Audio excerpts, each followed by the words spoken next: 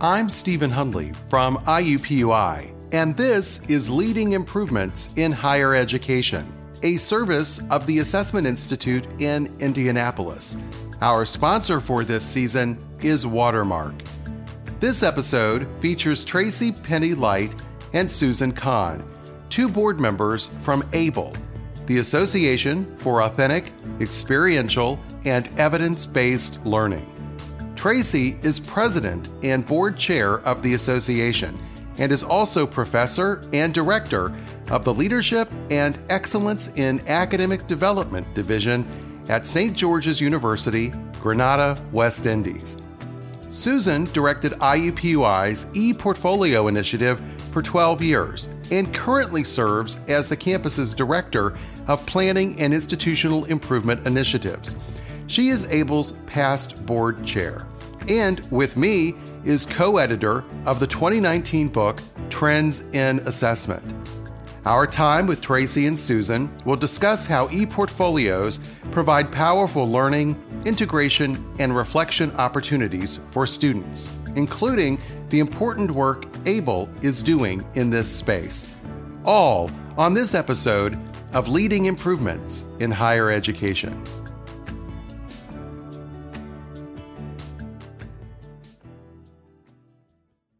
We are here with Tracy and Susan from ABLE, the Association for Authentic, Experiential, and Evidence-Based Learning.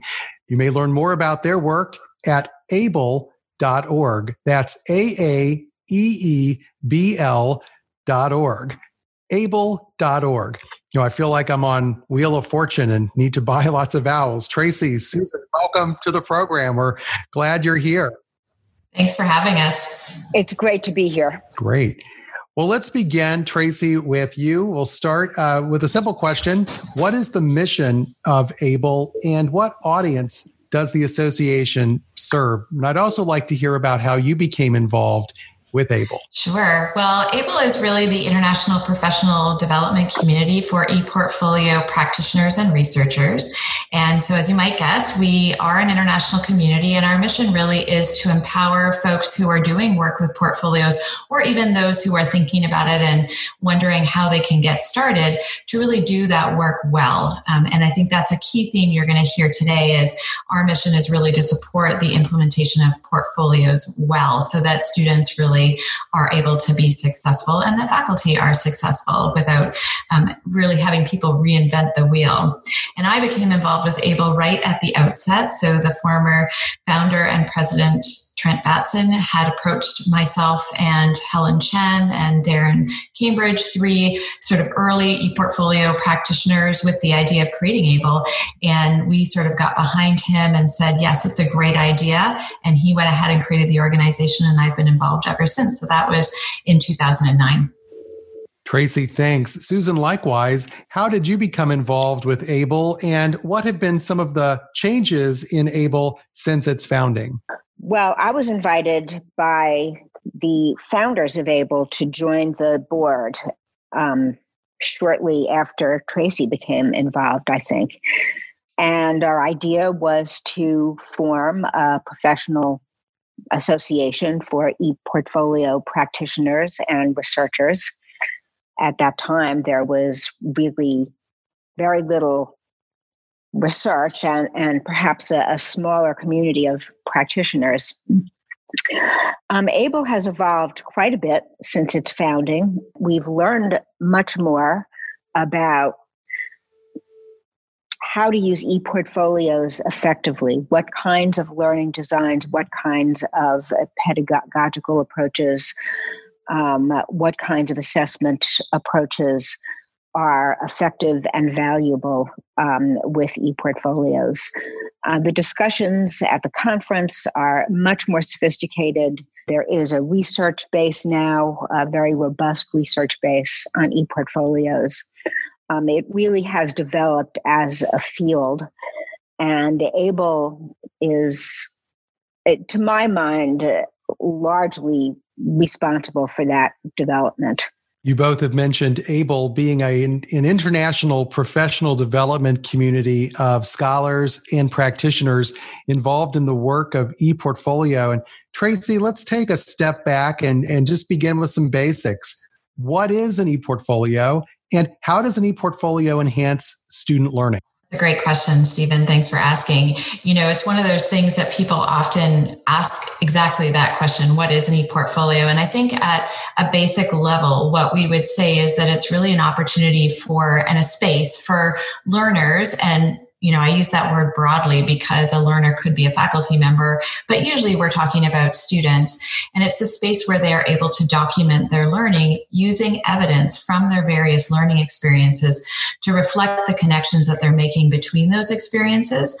And the portfolio really is a space that can pay attention to their unique attributes. And so one of the things that we think is really valuable about portfolios is it allows the learner to create and make sense of their own identity as a learner and as a professional. And, it gives them an opportunity to really make connections and transfer the knowledge that they have between and among contexts. And so that whole ability really celebrates students' authentic identities and gives them an opportunity to make that visible to an audience wider than the professor. It could just be the professor they're creating the portfolio for, but often what we see is students creating their portfolios with the view of being able to share their learning experiences to a broader audience, which may include family and friends, may include future employers, might include graduate schools, different kinds of things. So I think for me, where I really found initially the most benefit is that it was a window into the lives of my students in a way that, connected to my course outcomes. So I could ask them to tell me, what did you learn in this class? And also, how does it connect to other learning that's happening elsewhere? And what students often say is, gee, nobody really often asks me that question, and it also privileges that students aren't blank slates when we get them. They've had lots of learning and experiences that are relevant and meaningful for them that we ought to leverage into the work that we do with them in higher education. So it's a really rich space, I think, for collaboration, communication, documentation, where students get to take ownership for their learning and let us know how the work we're doing is helping them. Tracy, you mentioned some important elements there, documenting learning using evidence, making connections in their learning for students, and then helping students to make sense of their identity, all part of what an ePortfolio endeavors to do and its contribution to student learning and development. Susan, let's turn our attention to the E in ePortfolio. Of course, the E stands for electronic, so electronic portfolios. What makes the E as an electronic in ePortfolio important? How do ePortfolios differ from traditional types of portfolios? I'm so glad you asked that question, Stephen. Maybe I should clarify what a traditional portfolio is. A traditional portfolio is a paper portfolio that students assemble that includes selected artifacts of their academic and perhaps their non-academic work, usually with some reflective writing interspersed with those other artifacts. And that certainly has some value. But I do think that the E changes the portfolio into something fundamentally different. And Tracy spoke to some of that. In the early days, I used to say that the advantages of the E were portability, accessibility, and authenticity. And by authenticity, I mean that in an ePortfolio, you can include work created in various media. So you could have a videotape of a teacher education student teaching a class, and that could be accompanied in the ePortfolio by a lesson plan, by other materials that the teacher might have used in conjunction with that lesson, and then by a reflection on what happened. So you have something that can be much more fully contextualized. And that changes the way that a viewer or reader of the ePortfolio would understand a given artifact. It's not just a piece of paper. It's not just the lesson plan. It's not just the reflection. It's all of these different things that are there in relation to one another.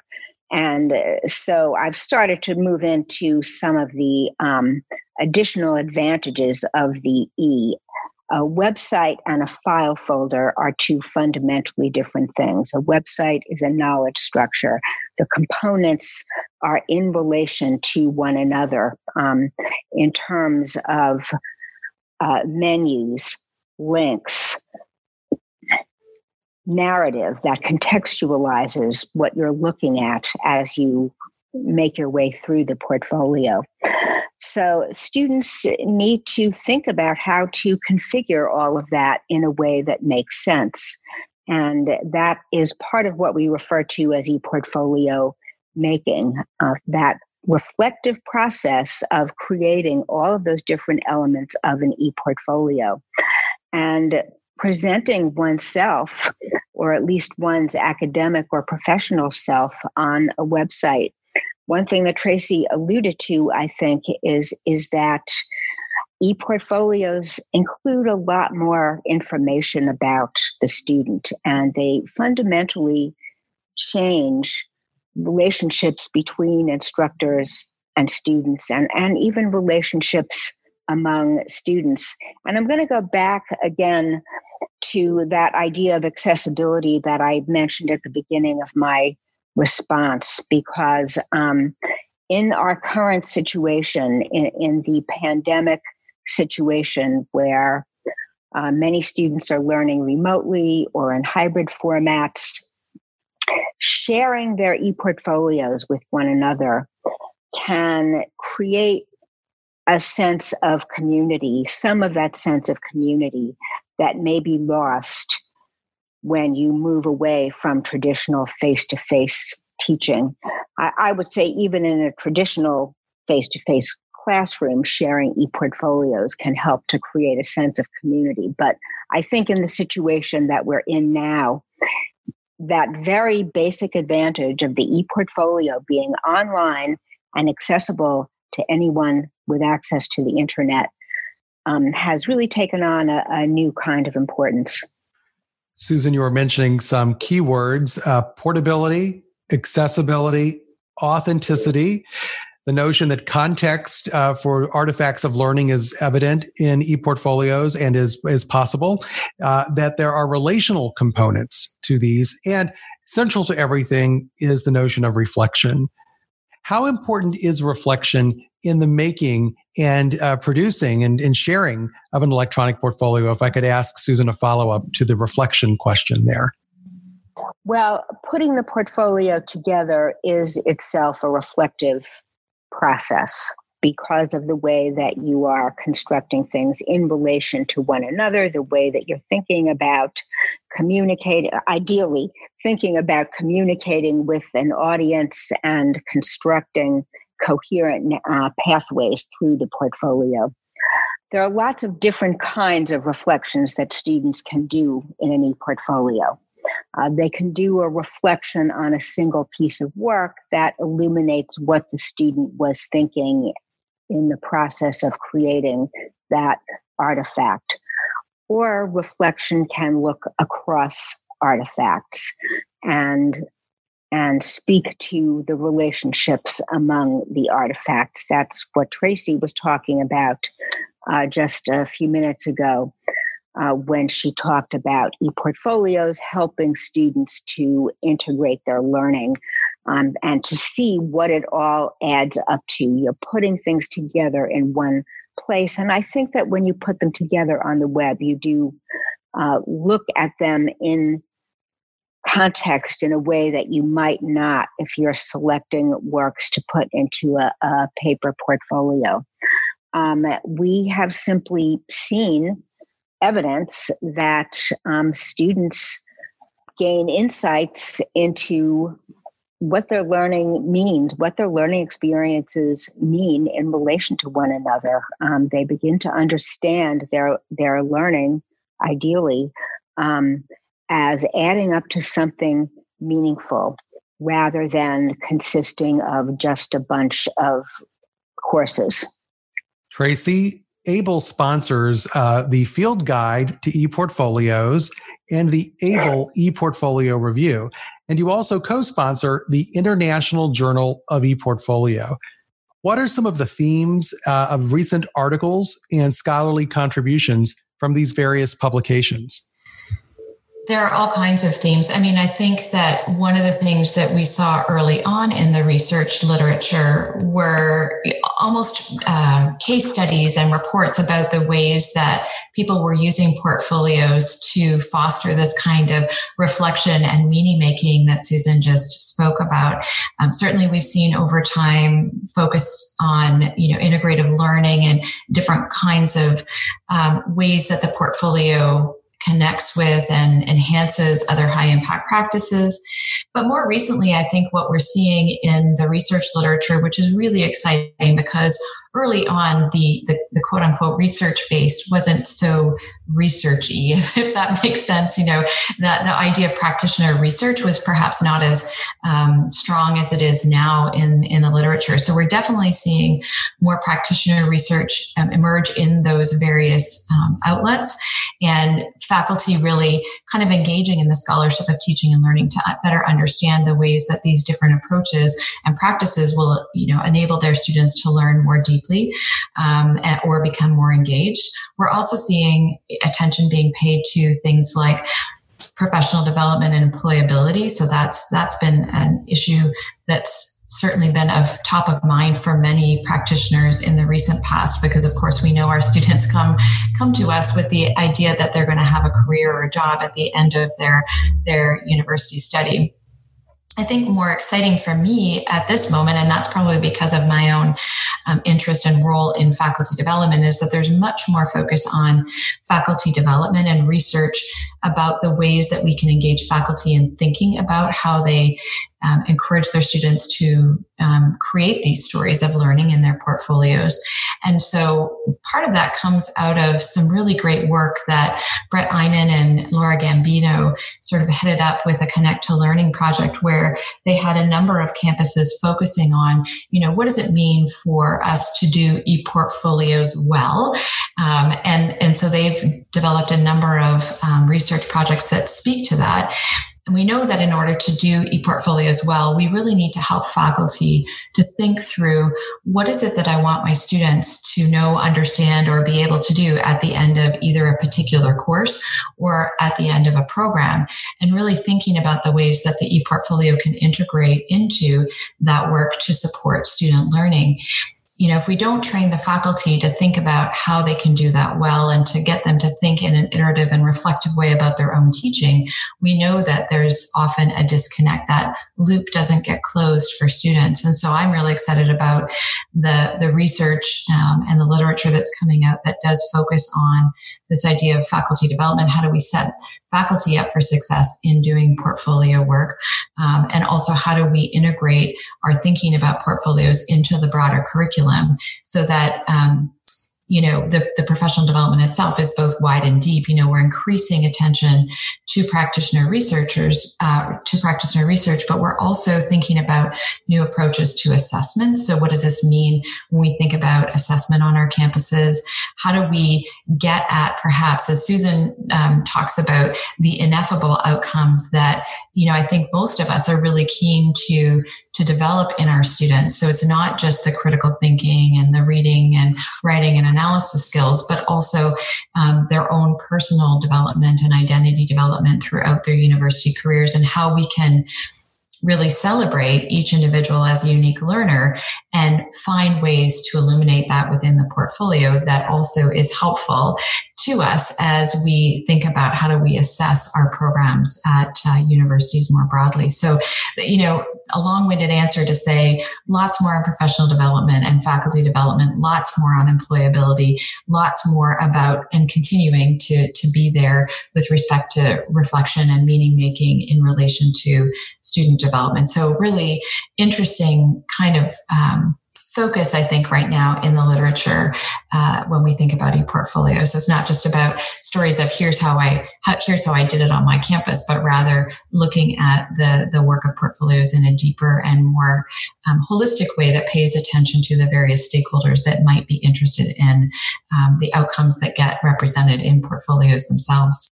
Tracy, thanks so much. I would invite our listeners to visit able.org. That's AAEEBL.org, able.org, to access additional resources from the publications we've been discussing.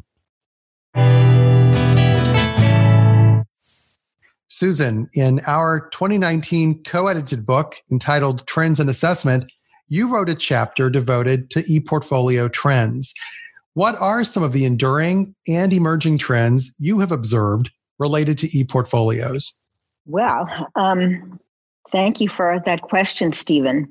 An important trend right now is the idea of ePortfolios as a high impact practice, which Tracy talked about just now, and we'll talk about a little more coming up.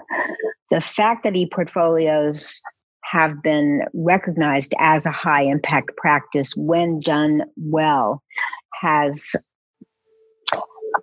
I think, led people to think about them a little bit differently, to think about ePortfolios as not just an assessment methodology, but as a learning experience that needs to be designed in a smart way for students to benefit from it. So we're thinking a lot more about what are the elements of a meaningful ePortfolio experience, what kinds of pedagogical approaches work best with ePortfolios and help ePortfolios to be high impact. How do we integrate ePortfolios into the curriculum in an effective way so that it really supports students' general education learning or disciplinary learning or whatever is relevant in the particular context. So we'll talk about that a little bit more coming up.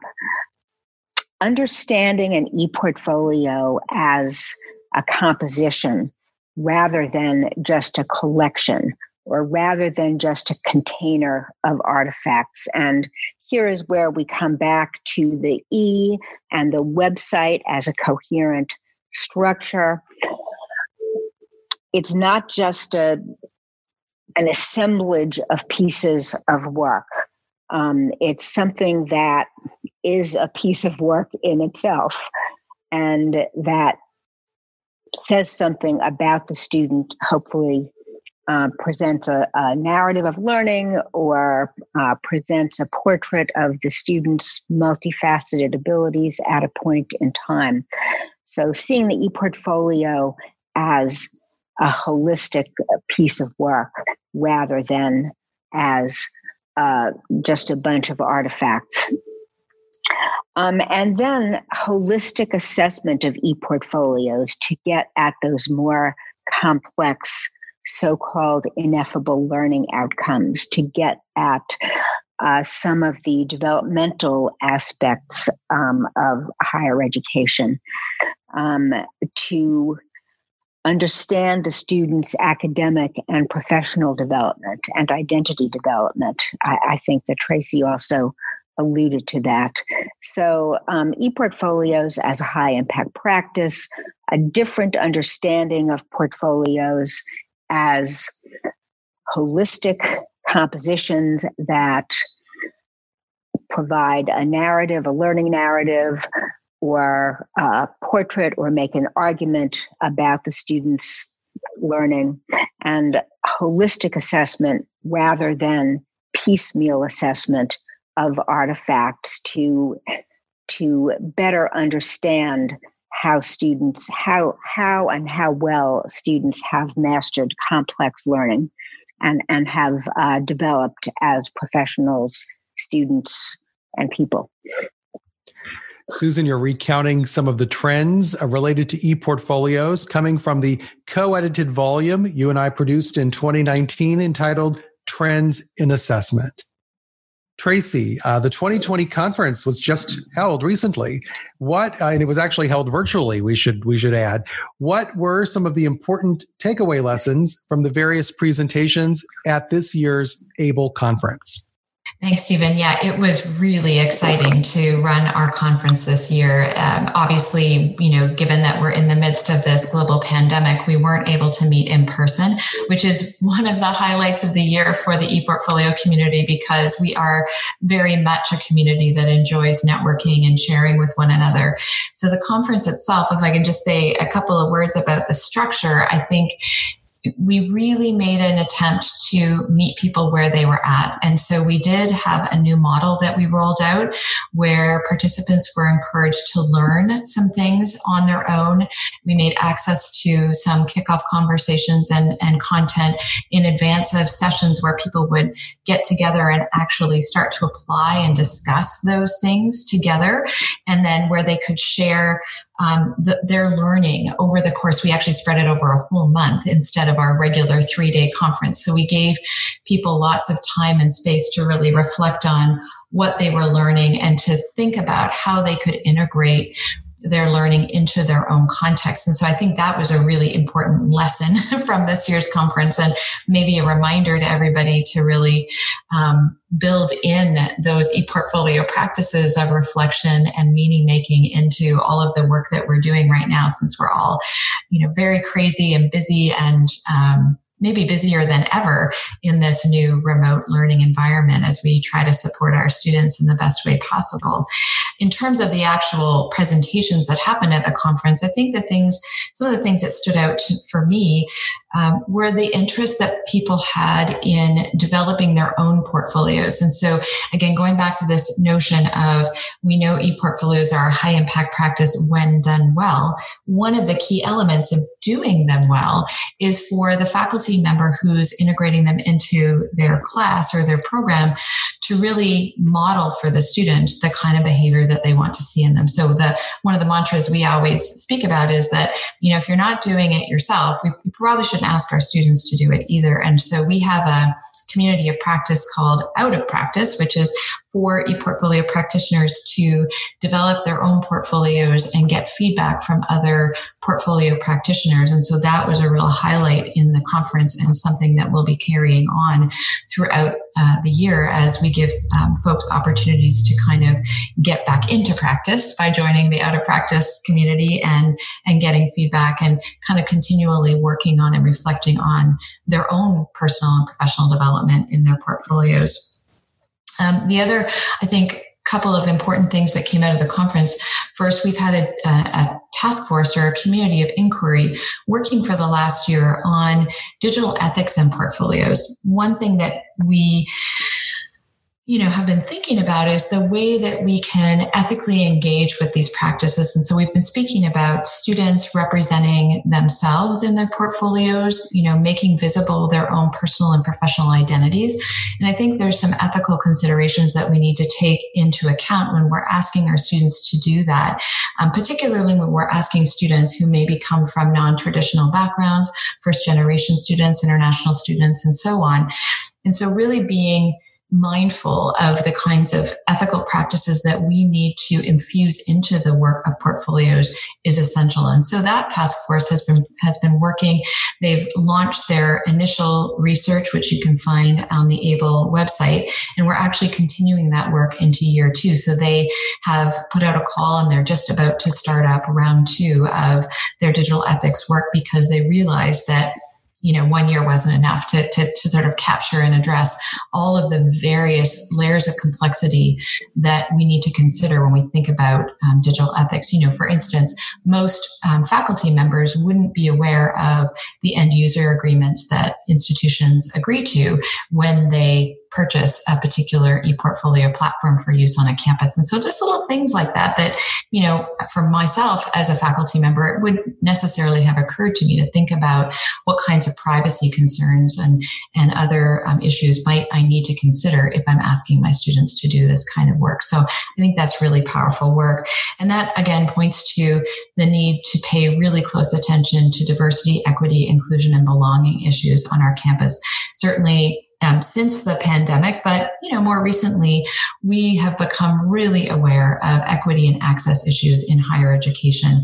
And I think the portfolio space can create a really nice opportunity for us to have those conversations, to really ensure that we're working with our students as partners to make evident the equity and inclusivity issues that may exist, and to sort of combat those through the use of portfolios. And so some great sessions happened where people were speaking about social justice, diversity, equity, inclusion, and belonging issues, and how we might infuse that into the pedagogy of portfolios so that we make the learning experience better for everybody on our campuses, particularly those students who are marginalized in some way. So, I think those are some of the key things. Assessment always is an important, idea that we explore at our conferences, and employability was another thing that stood out. But I think if we can kind of keep the ethics and the equity and access issues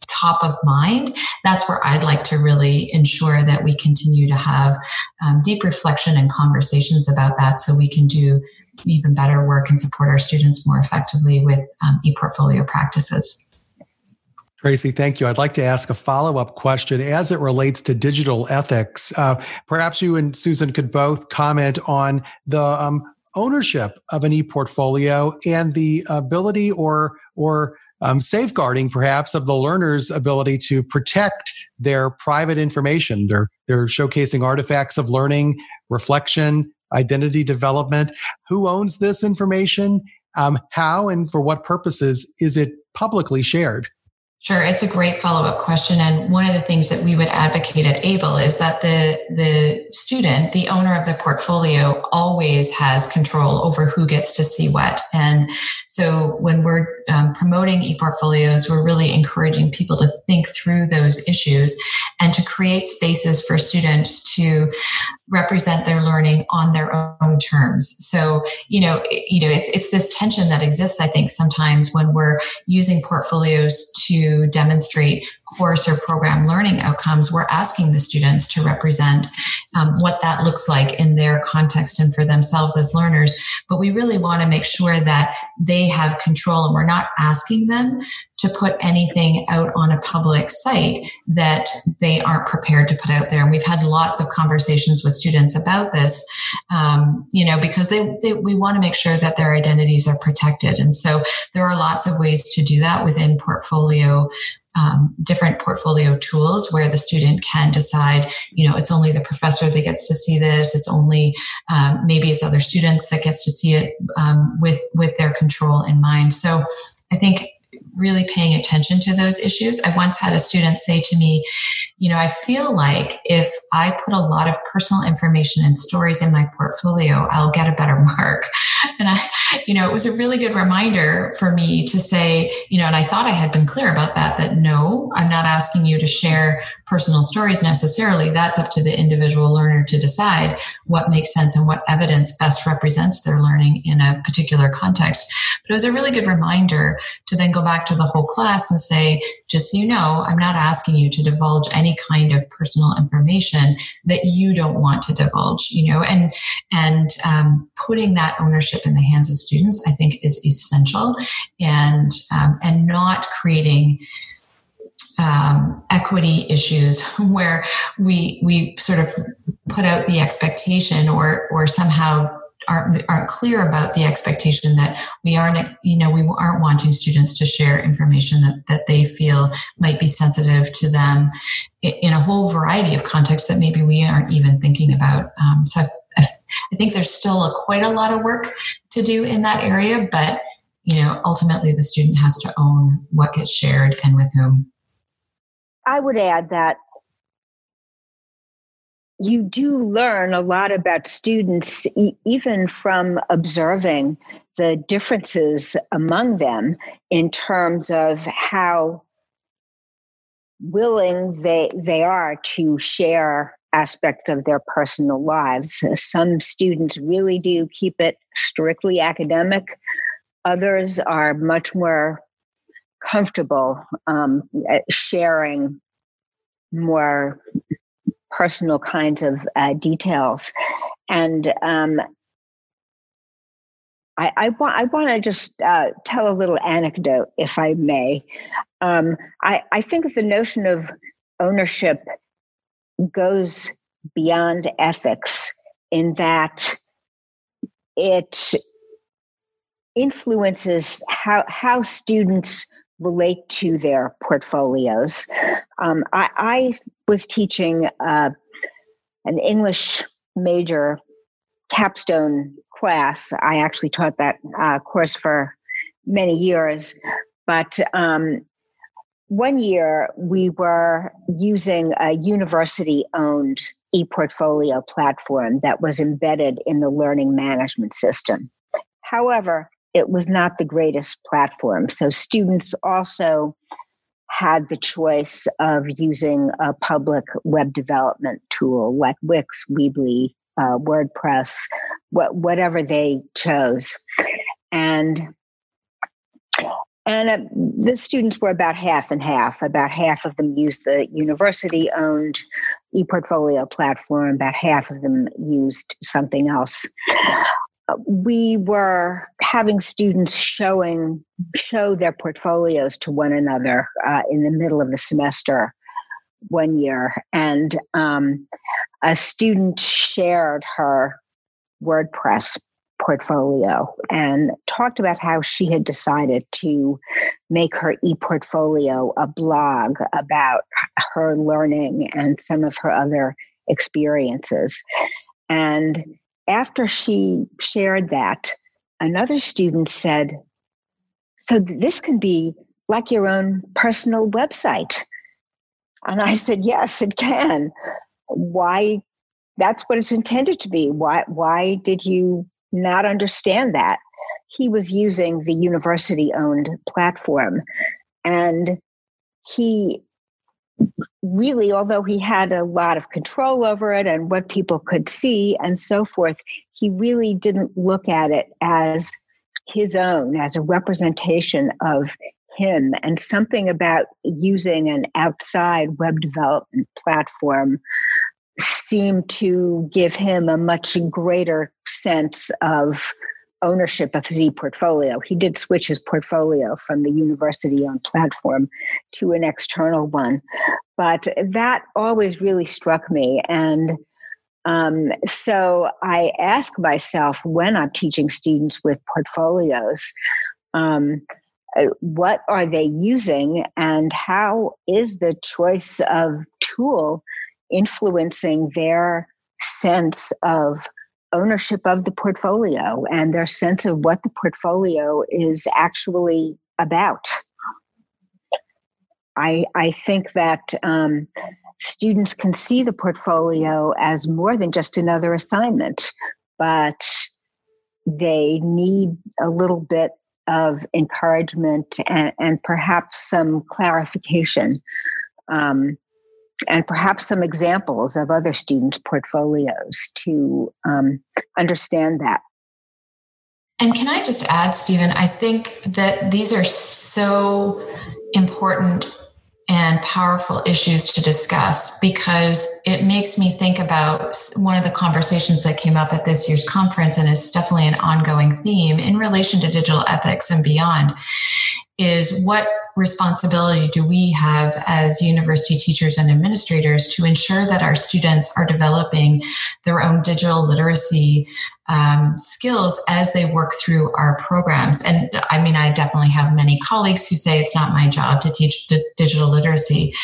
And yet, if we're asking our students to, and opening up spaces for them to create their portfolios in more open spaces where, you know, they can show their learning to a broader audience, what responsibility do we have to teach them about those skills? And yet, of course, they're already representing themselves in multiple ways online outside of our university context, whether it's on social media or other places. So it's this interesting tension, I think, that is becoming more and more obvious in the current context, a pandemic, in the United States, you've got an election coming up. There are all kinds of political and social and cultural issues that are coming to the fore now, partly because we have access to so much information. And so where are the spaces for us as university faculty and administrators to really help our students to make the best choices in terms of how they represent themselves and their learning when we're working online? So there's some really interesting issues at play that I think we're going to see much more attention being paid to in higher education moving forward. E-portfolios were recently named a high impact practice, or a HIP. Why is this significant, Susan? And how are e-portfolios related to other high impact practices? It's tremendously significant. It legitimizes e-portfolios. E-portfolios are not as likely to be seen as some unusual thing that people on our campus are being asked to do. I think it's also elevated people's awareness of the kinds of practices that need to surround e-portfolios. High impact practices have certain elements in common: significant effort invested over a period of time, interactions with faculty and peers, meaningful feedback, opportunities to reflect on and integrate learning, and public demonstration of learning. For example, that's not all of the characteristics, but those are some of them. These are as important, if not more important, for e-portfolios as they are for the other 10 high impact practices. And I think naming e-portfolios a high impact practice has stimulated more thinking about appropriate e-portfolio pedagogies and learning designs. E-portfolios relate to other HIPs in that they have certain characteristics in common with other HIPs if they're done well. But I also call e-portfolios a meta HIP, or a meta high impact practice. Tracy said earlier that e-portfolios can give us a window into students' experiences, what students are thinking about, how they're interpreting their learning, and the various co-curricular experiences they may be having. E-portfolios can give us the same kind of window into students' experiences of other high-impact practices. So if a student is involved in service learning or undergraduate research or studying abroad and making an e-portfolio or including that experience in their e-portfolio, we can essentially use one HIP to understand how students are experiencing another HIP. So just as metadata are data that tell us about other data, and just as metacognition is cognition about cognition, a meta HIP is a HIP that tells us about other HIPs. We can learn a lot about whether we are designing those service learning or whatever experiences well if we look at students' e-portfolios and reflections on that experience and representation of that experience. We can get an idea of whether HIPs are having the desired effect. Susan, thank you. I would like to also refer our listeners to another podcast episode by colleagues from the HIPs in the States network, who can also complement a lot of the remarks that Susan made in the answer to this question. I'd like to have both of you look ahead, and Tracy will come to you first for this question. Look ahead in the next few years. What do you see are some major trends influencing or shaping higher education, and how is ABLE positioning itself to respond to some of those trends? Tracy. It's a great question. And I think just to echo some of the things that both Susan and I have said already, I think equity and access issues are really important. And that, of course, dovetails into the whole idea of digital ethics and digital literacy. So, thinking about the ways that ePortfolio practices and pedagogies can help to move ahead some of those ideas to make to make learning experiences more equitable and accessible for students, I think is really important.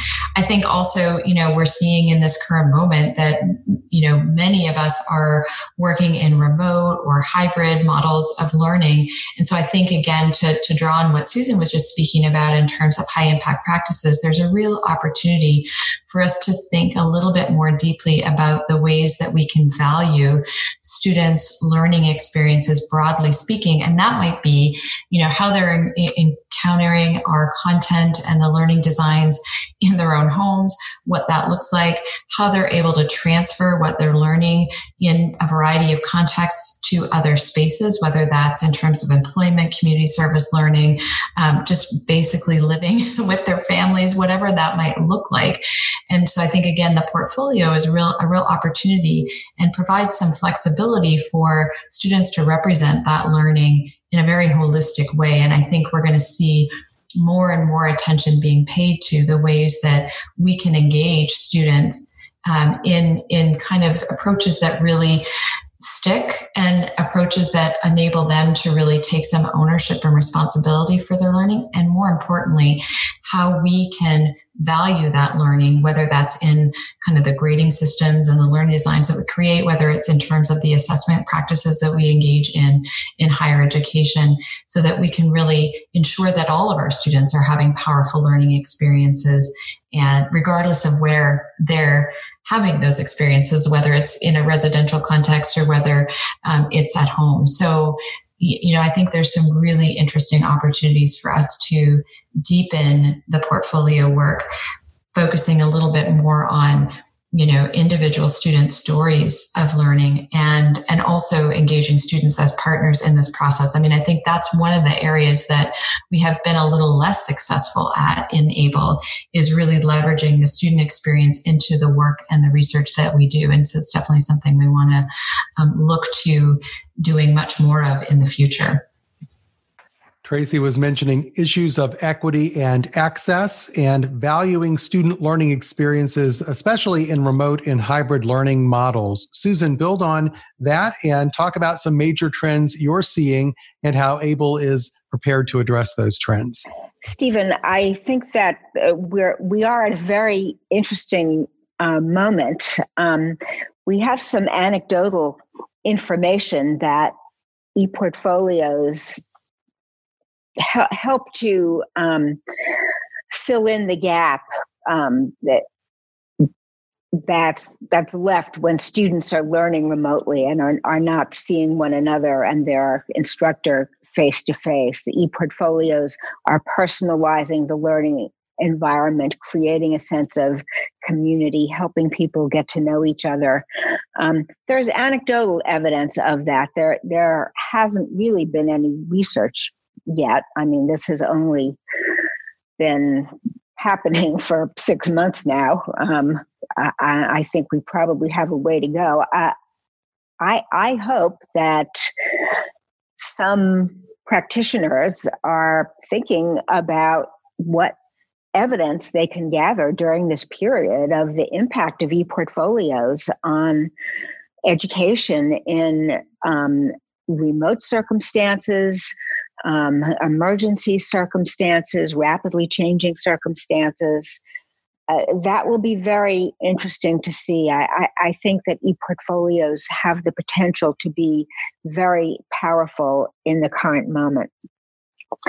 But I would like to go back to some of the meta trends that we talked about in our book on trends in assessment, published in 2019.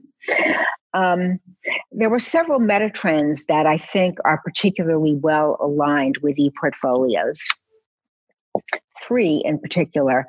One of our meta trends is that assessment is broadening its perspective on outcomes to include students' personal, academic, and professional development.